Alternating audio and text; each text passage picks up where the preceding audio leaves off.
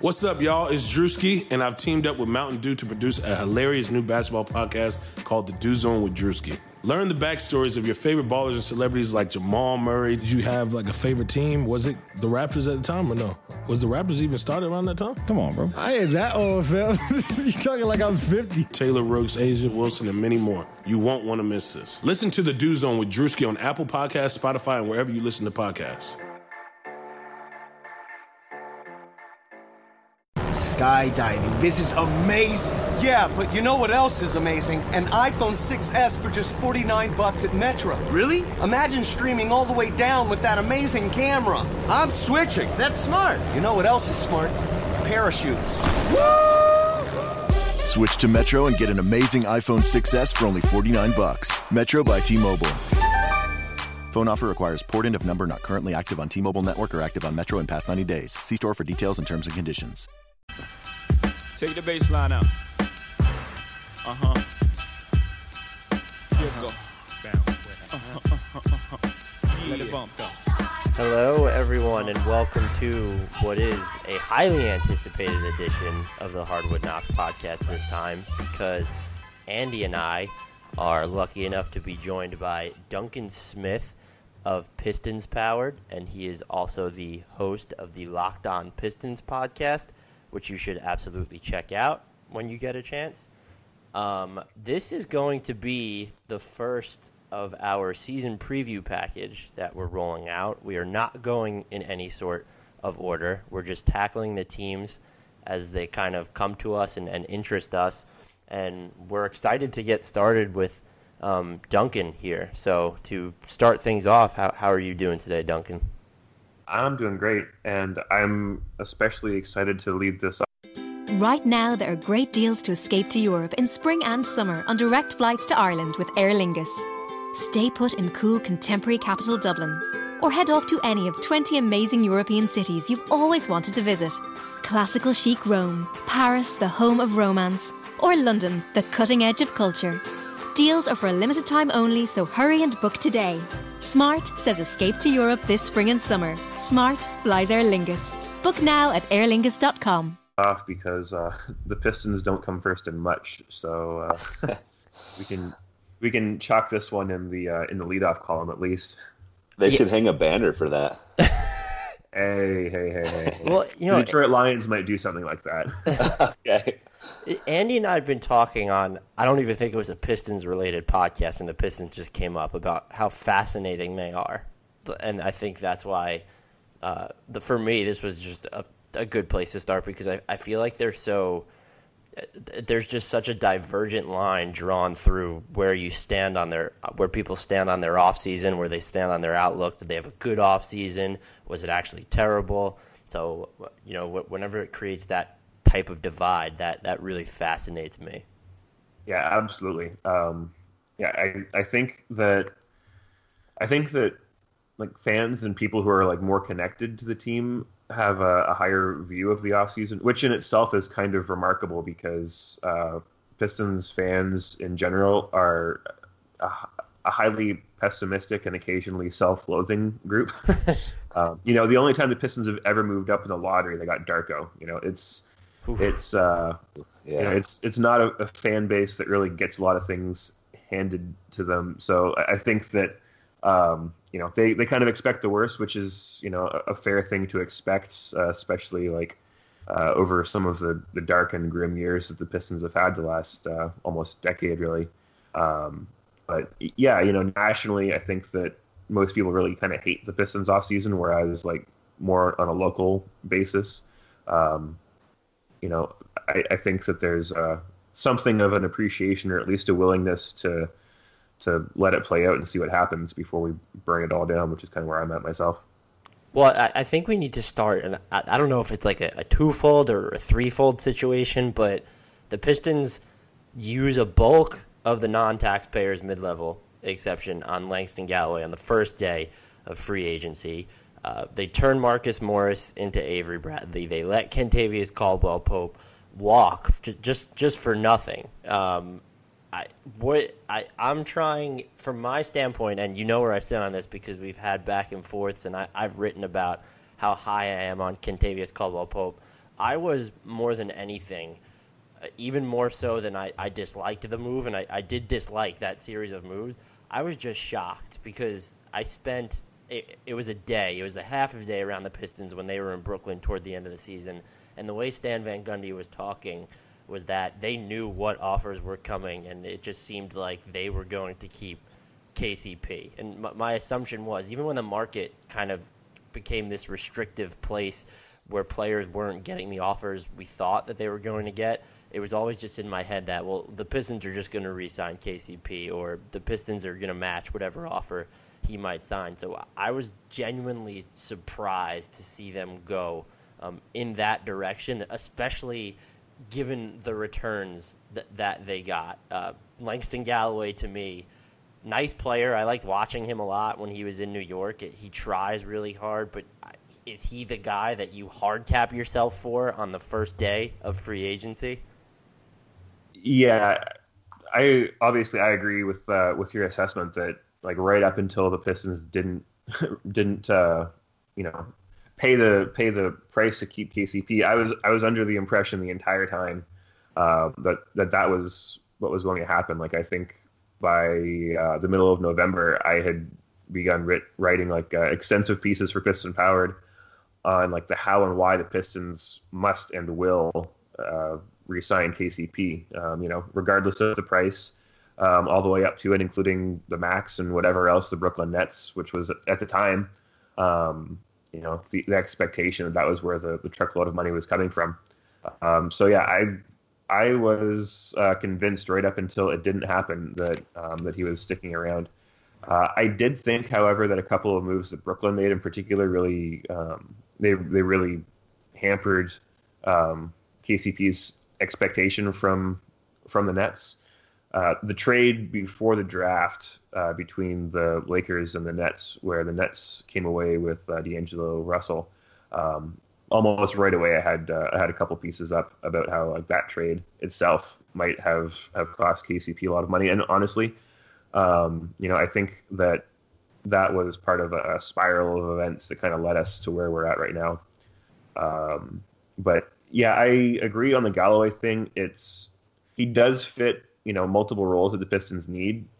They are not a team that really can afford to just throw some 20-year-old minimum guy or some 35-year-old minimum guy out there at third point guard, because if Reggie Jackson can't go, your third point guard now becomes a backup point guard with your starter being Ish Smith. So, that role ends up being important. So I think the Pistons may have, as is sort of their habit these last few off seasons, they definitely overpaid for Galloway. I think there's no doubt about that. But making him the guy that you hard cap yourself for is also a bit puzzling. I have this feeling, this is not based on anything, and I think Rod Beard, who's a beat writer for the Detroit News, disagrees with this. But I have this feeling that the Pistons were not especially concerned with the hard cap because they had a spending limit handed down from ownership. I don't have anything to base this on other than the fact that they clearly didn't really care that much about hard capping themselves if they went out and did that literally by 1 o'clock, I think, on July 1st. Yeah, it was ridiculous. Basically, either they were not fully aware of the mechanics of how that hard cap situation works, which I don't think, and I certainly would hope is not the case, or they were simply not concerned about hard capping themselves, because I'm pretty sure they could have gotten him for $1.5 million less, and gotten under that taxpayer's exception. So I feel as though they're acting on an edict from a total spending perspective, but again, why Langston Galloway is that guy, I don't really know. Okay, here's my question. Let's say you're sort of an ambassador for the front office. How do you sell me or sell fans on the Avery Bradley acquisition? I know it's not really a direct swap, but if you look at it from sort of an outsider's perspective, it does look like it's basically KCP for Avery Bradley. And I was actually just looking at those two players head to head last night, and KCP is 3 inches taller. He's almost 3 years younger. I think there's significantly more upside there. So if you are a Detroit Pistons team employee, or if you're just Duncan Smith, how do you sell Avery Bradley? How do you make this look like put a positive spin on it, basically? Well, I think that if they can retain Avery Bradley, if they can get him to stay for the max, which is most likely the end result, or less, which would be favorable, but I'd say highly unlikely. If they can get him to stick around, I'd say this is a deal that was a win. Part of my pay KCP movement throughout the season was largely predicated on getting him under contract so we could see what he can be down the road. He's got the upside, he's got potential, all of this, but I think Avery Bradley is kind of like his best case scenario. Like, I think his ceiling is probably like an Avery Bradley, or like a poor man's Avery Bradley, to be honest. Like, this was largely his breakout season, and while he had he had a shoulder injury that took place in the middle of January in a game against Golden State. He came back I think 7 games later, and he said he was fine. The Pistons said he was fine. Stan said he was fine. But he, from that point on, from basically the halfway point of the season on, him and Reggie Jackson were in a competition for worst Piston, and so it really throws off his numbers from last season. But even at his peak, he was shooting 40% from 3. He was shooting 40% from the floor, and his defensive numbers had fallen off considerably, and perhaps not so much that that you would really be happy about that trade-off to basically a somewhat slightly above league average true shooting percentage, I think. At that point, by the end of the year, all of his shooting numbers except for his 3-point percentage had basically cratered. His defensive numbers had cratered. Some of the guys from Lakers Film Room did some pretty extensive synergy breakdowns and video breakdowns on KCP's time, especially post injury. And he was in the 10th percentile in a lot of different things, post injury. So he went from being basically a guy who was league average, maybe plus defender, to among the best, among the worst regular defenders in the NBA post injury. So it really makes it hard to really assess what his breakout season really was. But from a defensive standpoint, I think that his reputation is kind of buoyed by the fact that he was widely considered to be the best perimeter defender on this Pistons roster. With good reason. I think he certainly was.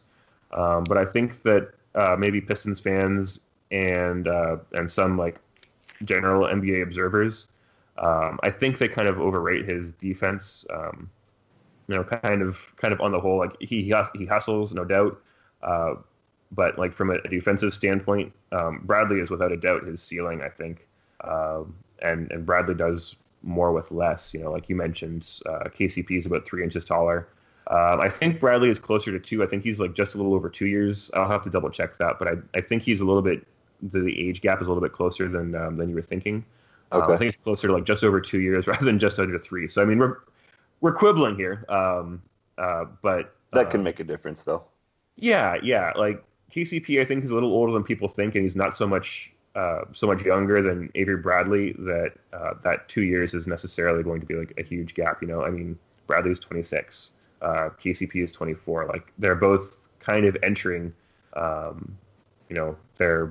their prime in a way. Bradley, I think, has kind of entered it already, and is probably, his ceiling is probably not so much higher than KCP's might be right now. But KCP is never going to be a scorer on the level of Avery Bradley either. And I think basically, to wrap it all back around to my original point, Marcus Morris and KCP, I think, is an acceptable price to pay. If it's a big if they can get him to stay next year. And I think that's going to require winning, and I think that's going to require, probably not first-round exit either. Bradley's a guy who's accustomed to getting the playoffs, and he was a Eastern Conference finalist last year, and I don't think that we can underestimate the impact that his playoff experience can have as far as his expectations go this season. Well, one thing I think is kind of working in Detroit's favor on that end is we saw the cap squeeze a lot of teams this summer, and I think it could be even tighter next year. So I would wonder where else Avery Bradley would even get that max if he's not going to get it from Detroit. That's a really good point. Like, it's not just, restricted free agents who are raked through the coals this year and are probably going to be raked even harder next year. It's going to be like these big money non-LeBron James guys who are maybe going to have to stick around with their incumbents a little more necessarily than this season and certainly last season. I think that incumbent teams are going to have a huge advantage because there just isn't going to be that much max space, and those teams that have been working to get max space, they might be looking at LeBron James more than Avery Bradley. Yeah, it's going to be it was hitting the lottery to be a free agent in 2016, and every year since it's not even close. What were you going to say, Dan? Sorry, I cut you off. Oh, no, that's fine.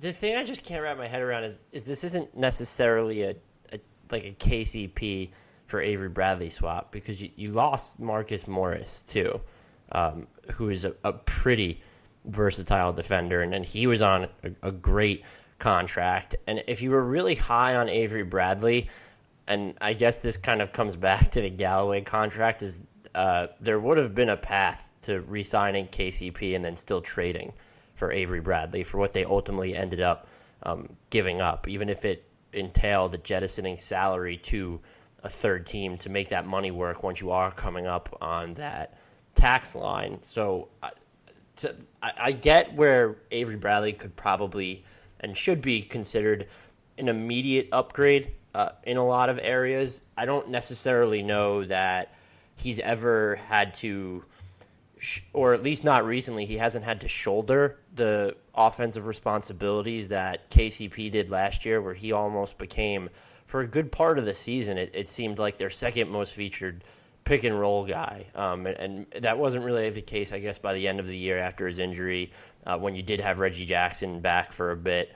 But Avery Bradley didn't seem like he had to do as much as that. He was scoring off of a lot of cuts and a lot of spot ups, and he was on a team with the Celtics that created a ton of spacing. I don't necessarily know that Detroit is going to be able to replicate that spacing, and I get the interest in him just on the fundamental level.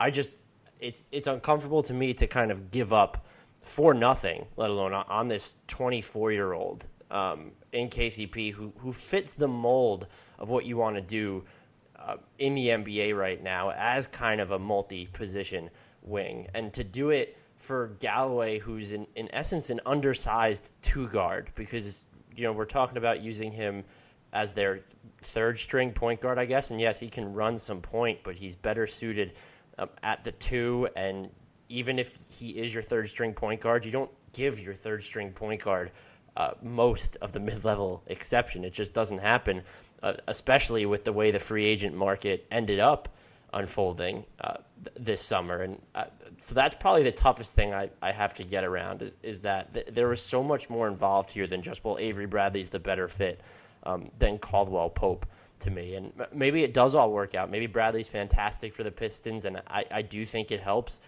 as Andy pointed out, that the market for free agents isn't expected to be too aggressive next year. But what if you were the team that ended up with the one-year flyer on KCP? And yes, you could lose him next summer, or maybe he ends up being cheaper in the long run because he decided to wait until 2018 to try and get his money.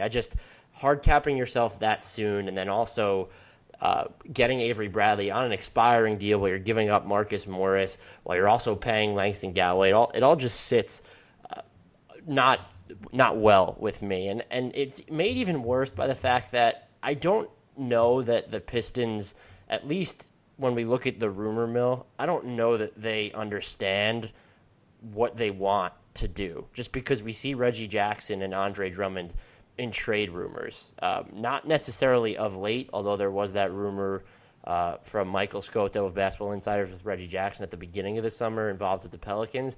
But to have those guys involved in hypothetical deals and trade rumors leading into the deadline, you know, they're supposed to be your two cornerstones. They're your two highest paid players now, or Reggie Jackson, I think, makes the same as Tobias Harris, at least for next season. So looking at all of this, like kind of stepping back, it's just so hard to wrap my head around and to feel good about, because a lot of this seems like we can throw a lack of foresight out the window, or we can throw the whole bad decision-making slant out the window. I'm just not entirely sure the Pistons understand what they're trying to be right now. I think that really kind of what the attempt is to see like what this core can actually do. You know, I mean, KCP is no longer part of the core. Avery Bradley will be part of the core. Stanley Johnson will hopefully be more part of the core this season. I think that the goal really is to sort of kick the can down the road like one more year. You know, Reggie Jackson coming out and basically going from the Pistons' best player in 2015-16 to essentially probably like a top five bottom five rotational player as far as damaging impact on the floor last year on both ends.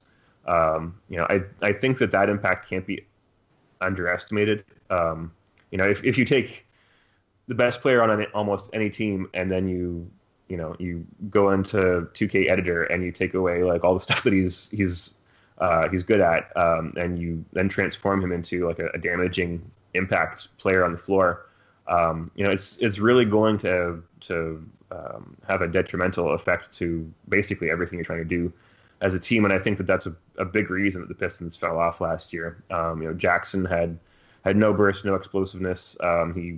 He couldn't do anything defensively.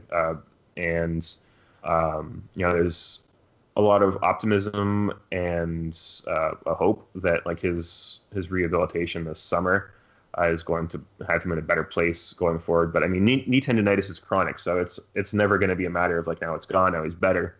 It's always going to be sort of a management and strengthening situation. So we really aren't going to know until he gets onto the floor in basically in training camp, where he might not even be doing like 2-a-days during camp, and that's also kind of concerning because he doesn't have the best conditioning at his best. You know, I think that Stan wants to get one more year and figure out what this core really can do before taking steps to blow the thing sky high. And I do think that, you know, if Reggie can't get things going, this team is probably a bit more able to deal with the malfunctioning starting point guard this year than they were last year. You know, you mentioned Langston Galloway being the third point guard. I think that the majority of his minutes will come as backup too, behind Bradley. But you know, if Reggie Jackson can't go, or if he's severely diminished like he was last season, and that's going to throw those plans in disarray. And now instead of Galloway being the backup two, we're going to have Luke Kennard elevated probably ahead of schedule. And it really kind of throws everything into disarray. So I think a big reason behind their willingness to move on from having to give KCP his payday, presumably, I mean, if he stuck around and was a restricted free agent, maybe he's in a situation that Nerlens Noel is in. Probably not so much, because I think that the KCP is still in high demand, even if a restricted free agent. But you know, rather than give him his big payday now, coming off a 37-win season, you know, maybe you want to put yourself in a situation where you get to take one more look at this team. You get to see if Andre Drummond, you know, if the nasal surgery that he had this summer.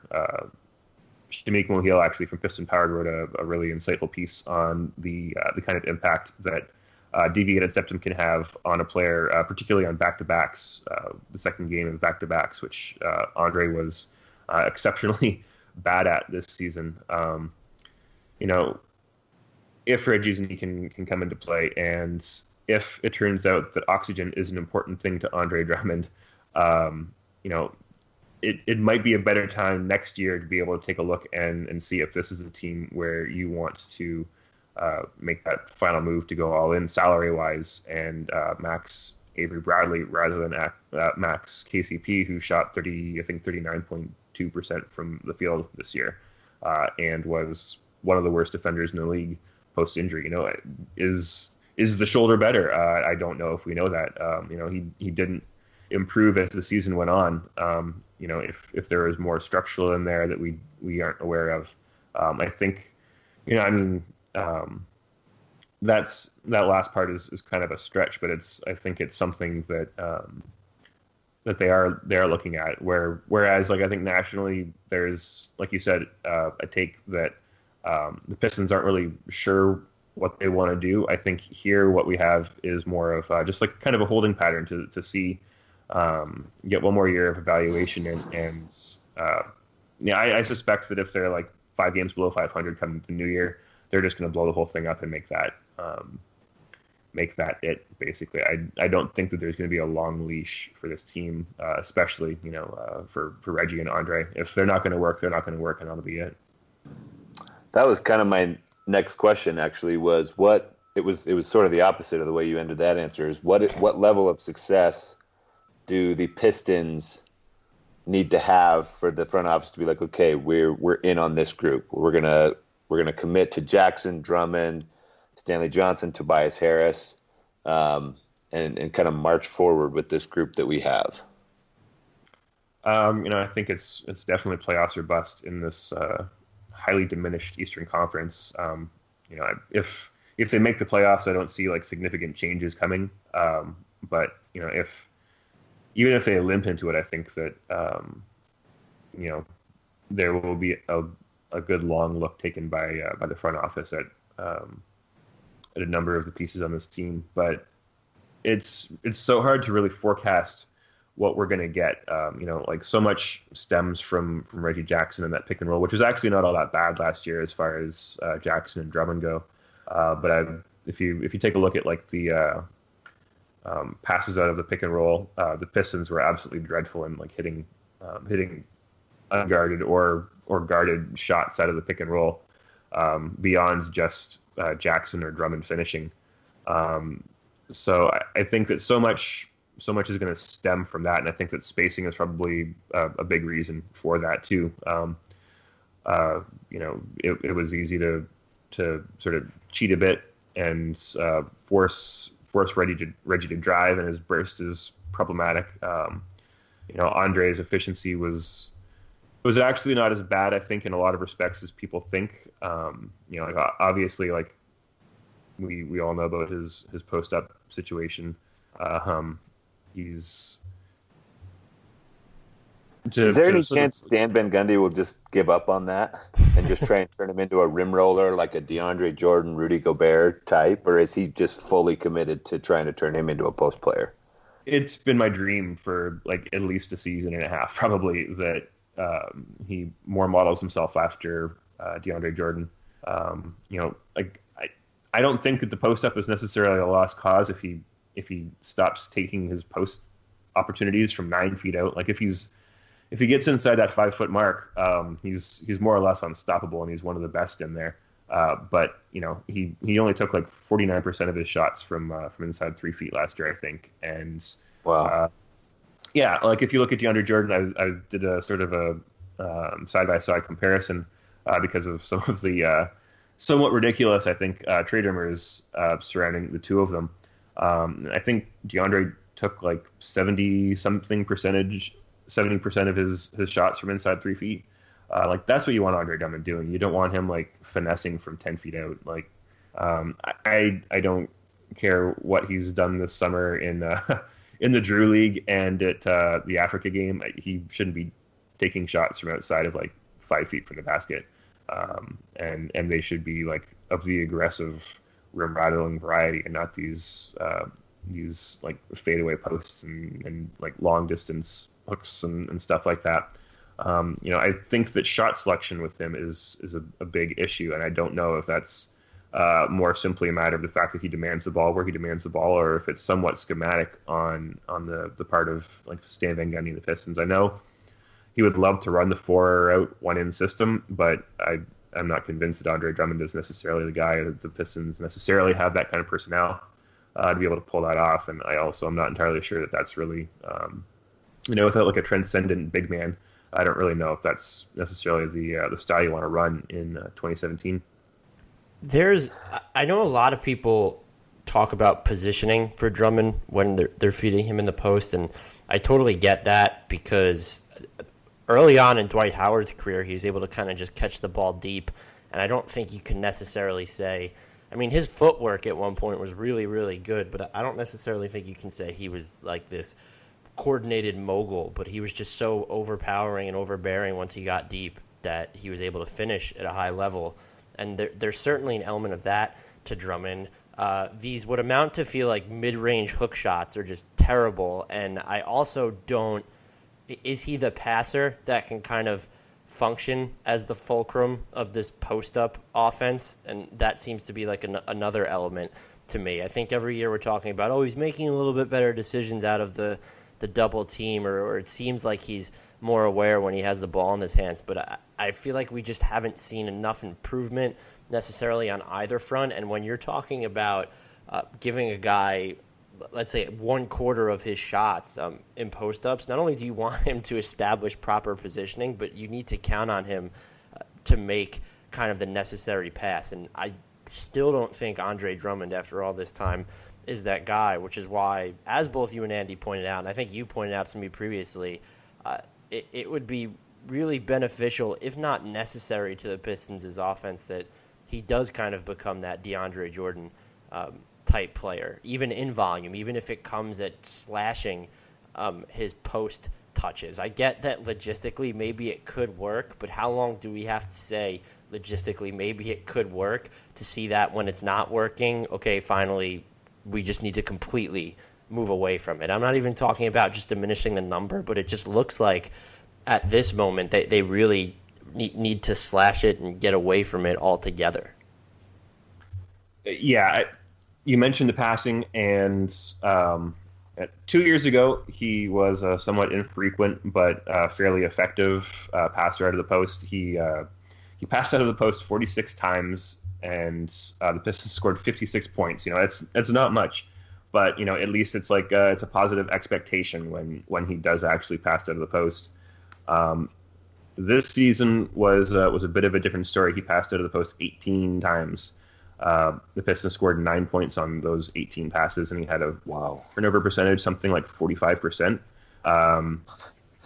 It's crazy because like he demonstrates some incredibly sharp court vision at times. Like some of these passes, he will like not necessarily out of the post, obviously, because it's only happened 18 times in the past. Calendar year wise, it's a long time. But like he does, it seems like he sees things sometimes, but it's another thing that's really frustrating when it comes to Drummond, because like the ball dumps down into the post and everybody stops because they know it's not coming back out unless they're running back and on defense because he turned it over or something. It's really frustrating because like the 27.5% of post ups, or 27.5% of his touches are post ups. Exact same percentage as in 15-16. Everybody knows it's going to happen. He's going to take that shot, or he's going to turn that over. Almost exclusively. And the Pistons, pardon me, the Pistons, the movement just really stagnates, and it makes it really hard to do anything effective out of the post. And he's not good enough to be this like true focal point post scorer. Obviously, I think he's in the 19th percentile by the end of the season. Man, if he could just, if he was just one of those mid to high 60s field goal percentage, pure rim running centers, I still think he could average like 15 and 15, and I think it would do wonders for the Pistons. You don't. That's the thing about today's game, and I'm not sure how many big men understand this. You don't have to be like an old school post up Patrick Ewing type to get your points. And I mean, he's physically suited as well as anybody to be that sort of new school center. So I hope he can figure that out. I will say, to interrupt, that it's kind of a bit of a red flag that his assist percentage out of the post was lower than Hassan Whiteside's, and we'll just leave it at that. Well, that's another reason. That's another reason for him to just be the hardcore rim roller. Exactly.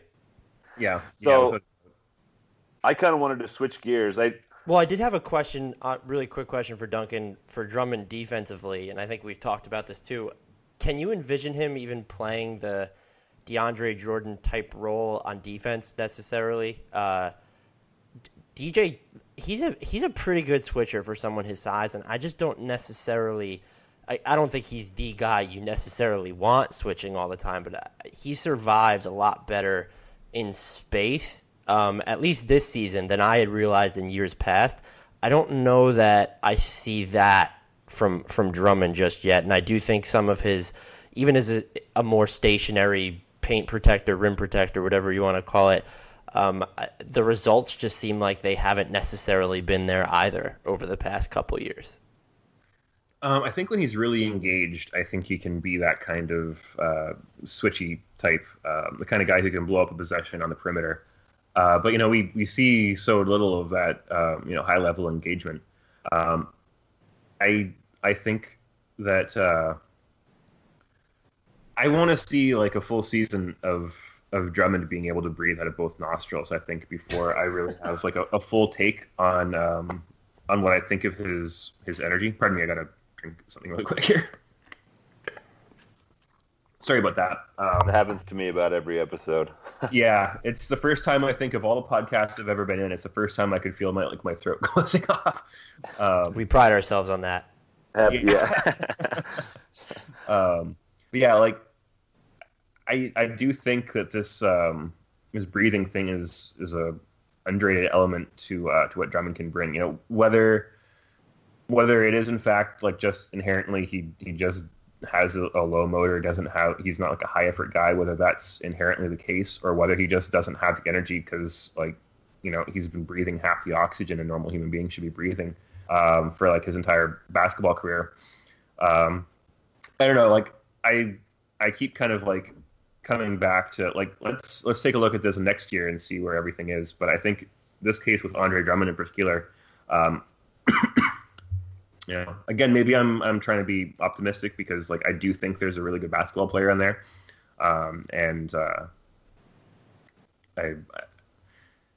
I think that his engagement can increase if his energy can increase as a result of maximized oxygen intake. So I'm really optimistic that he can be that kind of aggressive switchy kind of defender along the same mold as DJ.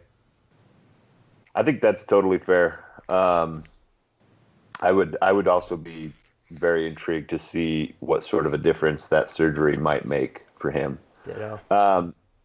If things do go wrong for the Pistons and they do blow it up, they find takers for Jackson and Drummond and maybe a couple other guys, I do still think there are some interesting young pieces kind of waiting in the wings if they choose to rebuild. I like Luke Kennard. I'm still pretty high on Stanley Johnson. I'm sort of, I don't know where I stand on Henry Ellenson, but there are some interesting young pieces there. Which guys sort of intrigue you, or are you as sort of high on this young core as I am? I am cautiously high. I'm very intrigued by Luke Kennard. I'll be honest that leading up into the draft, Donovan Mitchell, I was all in on the Donovan Mitchell train. To the point like where I was take right now. Yeah, I don't regret at all my thought that Donovan Mitchell is going to be a really good NBA player.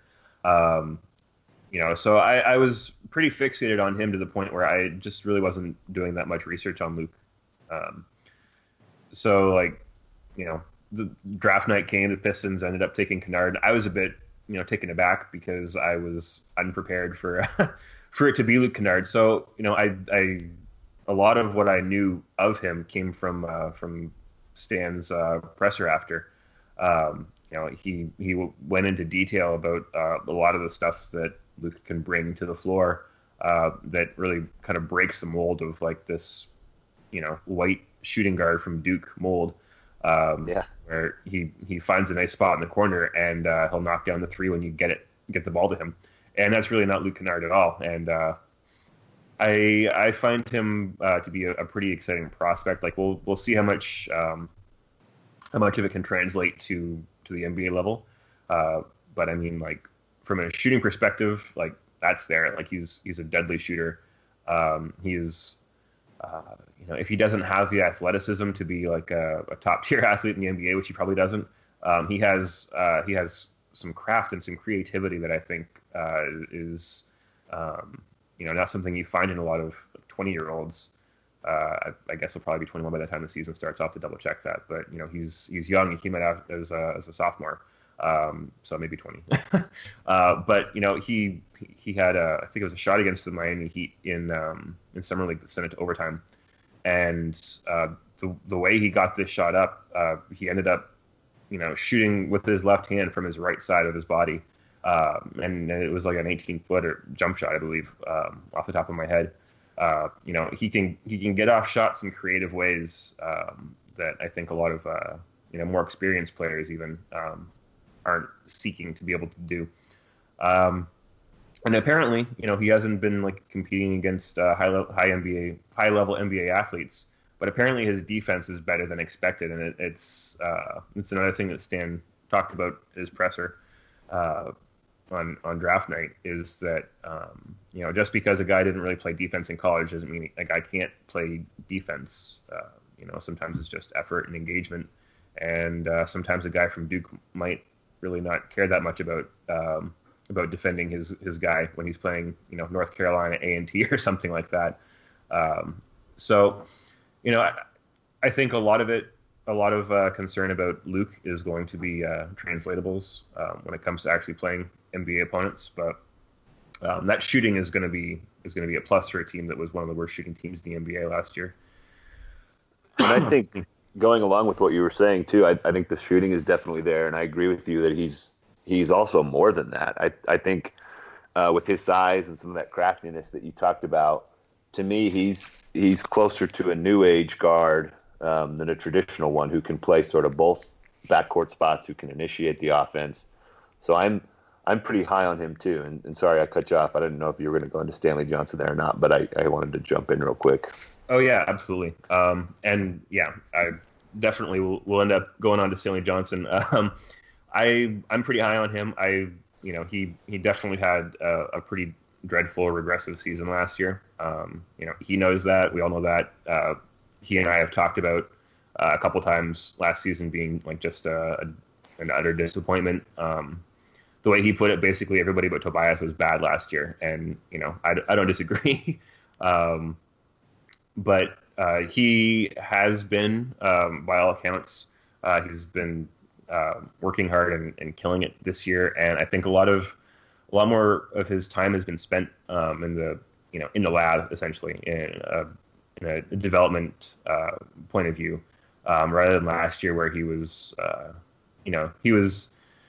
pretty much hitting up every game everywhere and just being a man among boys, which is great and everything, but obviously like that isn't a guarantee of translation to an NBA game, because like basically by the first practice of training camp, he'd hurt his foot and he basically derailed on day one, and things never got back on track.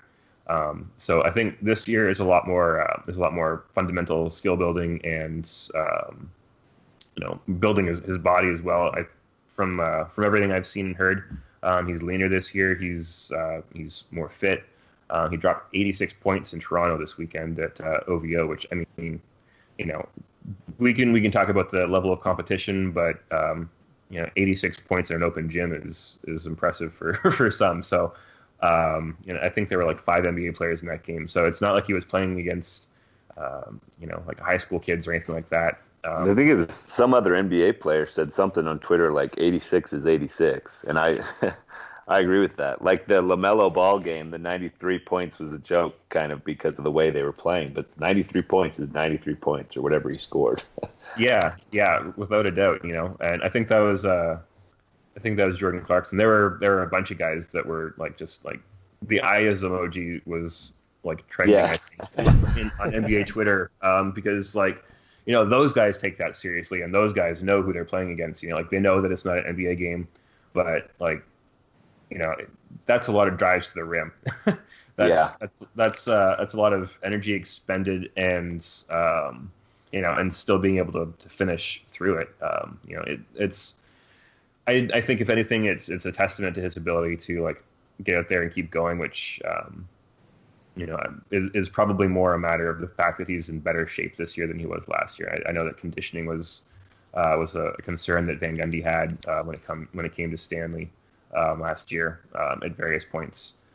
So I think that I think he's had an off season of sharpening himself, and I think that's what he would say as well. This time next year, whose season will you have been more pleased with, Andre Drummond or Stanley Johnson?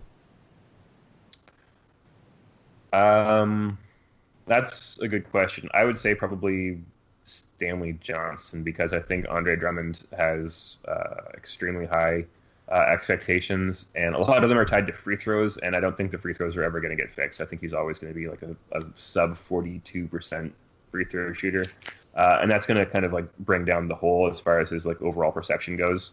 Whereas if Stanley goes out and he's an above average defender and he's not a complete black hole on offense, I'd say that's a good step forward for him. Playoffs, I guess let's get to the wrap-up section where win I can't speak today. Win projections and playoffs. Where do you see the Pistons sitting at season's end? I think one of the biggest benefits of their offseason is probably just that the Eastern Conference still sucks, and they might have just gotten better by default.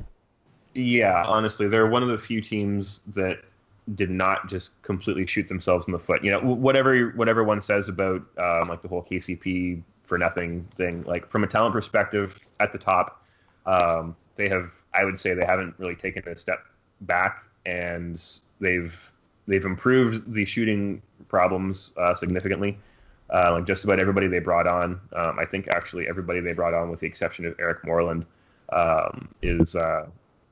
would have been the best 3-point shooter on this team last year. They've at least addressed some of the concerns, and just holding steady, I think would have probably made them a playoff team. I think even if Reggie Jackson can't go and he has to play like a diminished role off the bench or not at all, I still think this is probably a playoff team, and it's not because this is now a juggernaut of any sort. I think that basically this team in its current condition last year would have been a playoff team this year, and last year's team wasn't very good. So I think that we're probably dealing with like a 6 or 7, probably maybe a 7 or 8 seed. I know that Philadelphia being good or bad is going to be pretty telling with how they fare in like the lower seeds of the Eastern Conference playoff picture. But that's probably where I'm at. I'd say probably like 43, 44 wins. So you think the 7 or the 8 seed in the East is going to have 43 or 44 wins? That's pretty optimistic. Well, I fear my team's ability to get into the playoffs, and I fear the worst, that it's going to take a lot to get there. So, it's incongruous probably with reality, but Pistons fans are pessimistic, and I guess I'm from that vein if I'm saying that 44 wins is going to get to the 7 seed in the East. Where do you have them, Dan? It's so I think it's honestly so tough. I think if you look at the playoff picture from last year, the East lost 3 teams, and if we assume that Miami's going to take one of those spots, and then we can assume that the Hornets will take another one, the Pistons have to be, even if you think they're the worst of that 3, and they might not be. You have to put them in the playoffs. I don't know if they'll finish above 500. And finishing above 500, if Duncan's right, if they get to 43, 44, they're probably looking at the They'll 5 be seed. Comfortably, I bet. Yeah, in the East. 5, yeah. So I would probably put them around like, I'm going to say 40 or 41, and I think they'll get into the playoffs. If they do get to 43, 44, we're probably going to talk about them as the 5 seed, though, which would be very interesting. I'm going to go with 39 and still in the playoff conversation. I think after the top 4 or 5 in the East, I think there's going to be a big bunch of like 7 or 8 teams after that top 4 or 5 that are just going to be clawing and scraping with each other all season. And I actually think probably 7 and 8 in the East are going to be under 500. Could the 6th seed be under 500? Let's be honest, maybe. I think it's in play. Like, it would be unlikely and maybe a little bit surprising, but that's not impossible to me, as crazy as that sounds. Well, it'll be the reverse effect of last year, right? Because you look at all the teams that made the playoffs in the 9th seed and up, they were 500 or better, but at the same time, the 6th seed only won 42 games. 5th seed only won 43. And in the West, it's going to be like, it could be another one of those years where the 8th seed might have 50. So 9th seed might have 55 at this rate. I know that mathematically doesn't work out, but it's a year where the Pistons should absolutely have a chance to get into the postseason. I would agree with both of you on that. But that, I think, about wraps us up as we've discussed pretty much this roster top to bottom. Duncan, shout out your to insight. Tobias Harris. Yeah, that was good point. I will echo something that Duncan said earlier. That Stanley Johnson said he was the only good player last season, and he really was pretty darn good. So maybe that's why we didn't talk about him, because we just kind of expect him to continue to go onward and upward. Duncan, thanks so much for your insights today. Great answers the entire time. Again, you can read Duncan's work on Pistons Powered. You can listen to him on Locked on Pistons. And what's your Twitter handle, Duncan? Where else can we have people follow you or find you? They can find me at Duncan Smith NBA on Twitter. It's where most of my work on Twitter ends up going. So that would be the follow right there. Awesome. And Dan is at Dan Favale, Favale. I'm at Andrew D. Bailey. There's also NBA Math and Hardwood Knocks. You can follow those as well. And give us a rating or a review on iTunes, Blog Talk Radio, Stitcher, all that stuff helps us. And as usual, we end the podcast with Dan's favorite staple. Hate you. A shout out to Beno Udrih. Former Piston Beno Udrih. Yeah, that's right. Yeah, he was probably the league's best third point guard last year, which is a real high bar. Skydiving. This is amazing. Yeah, but you know what else is amazing? An iPhone 6S for just $49 at Metro. Really? Imagine streaming all the way down with that amazing camera. I'm switching. That's smart. You know what else is smart? Parachutes.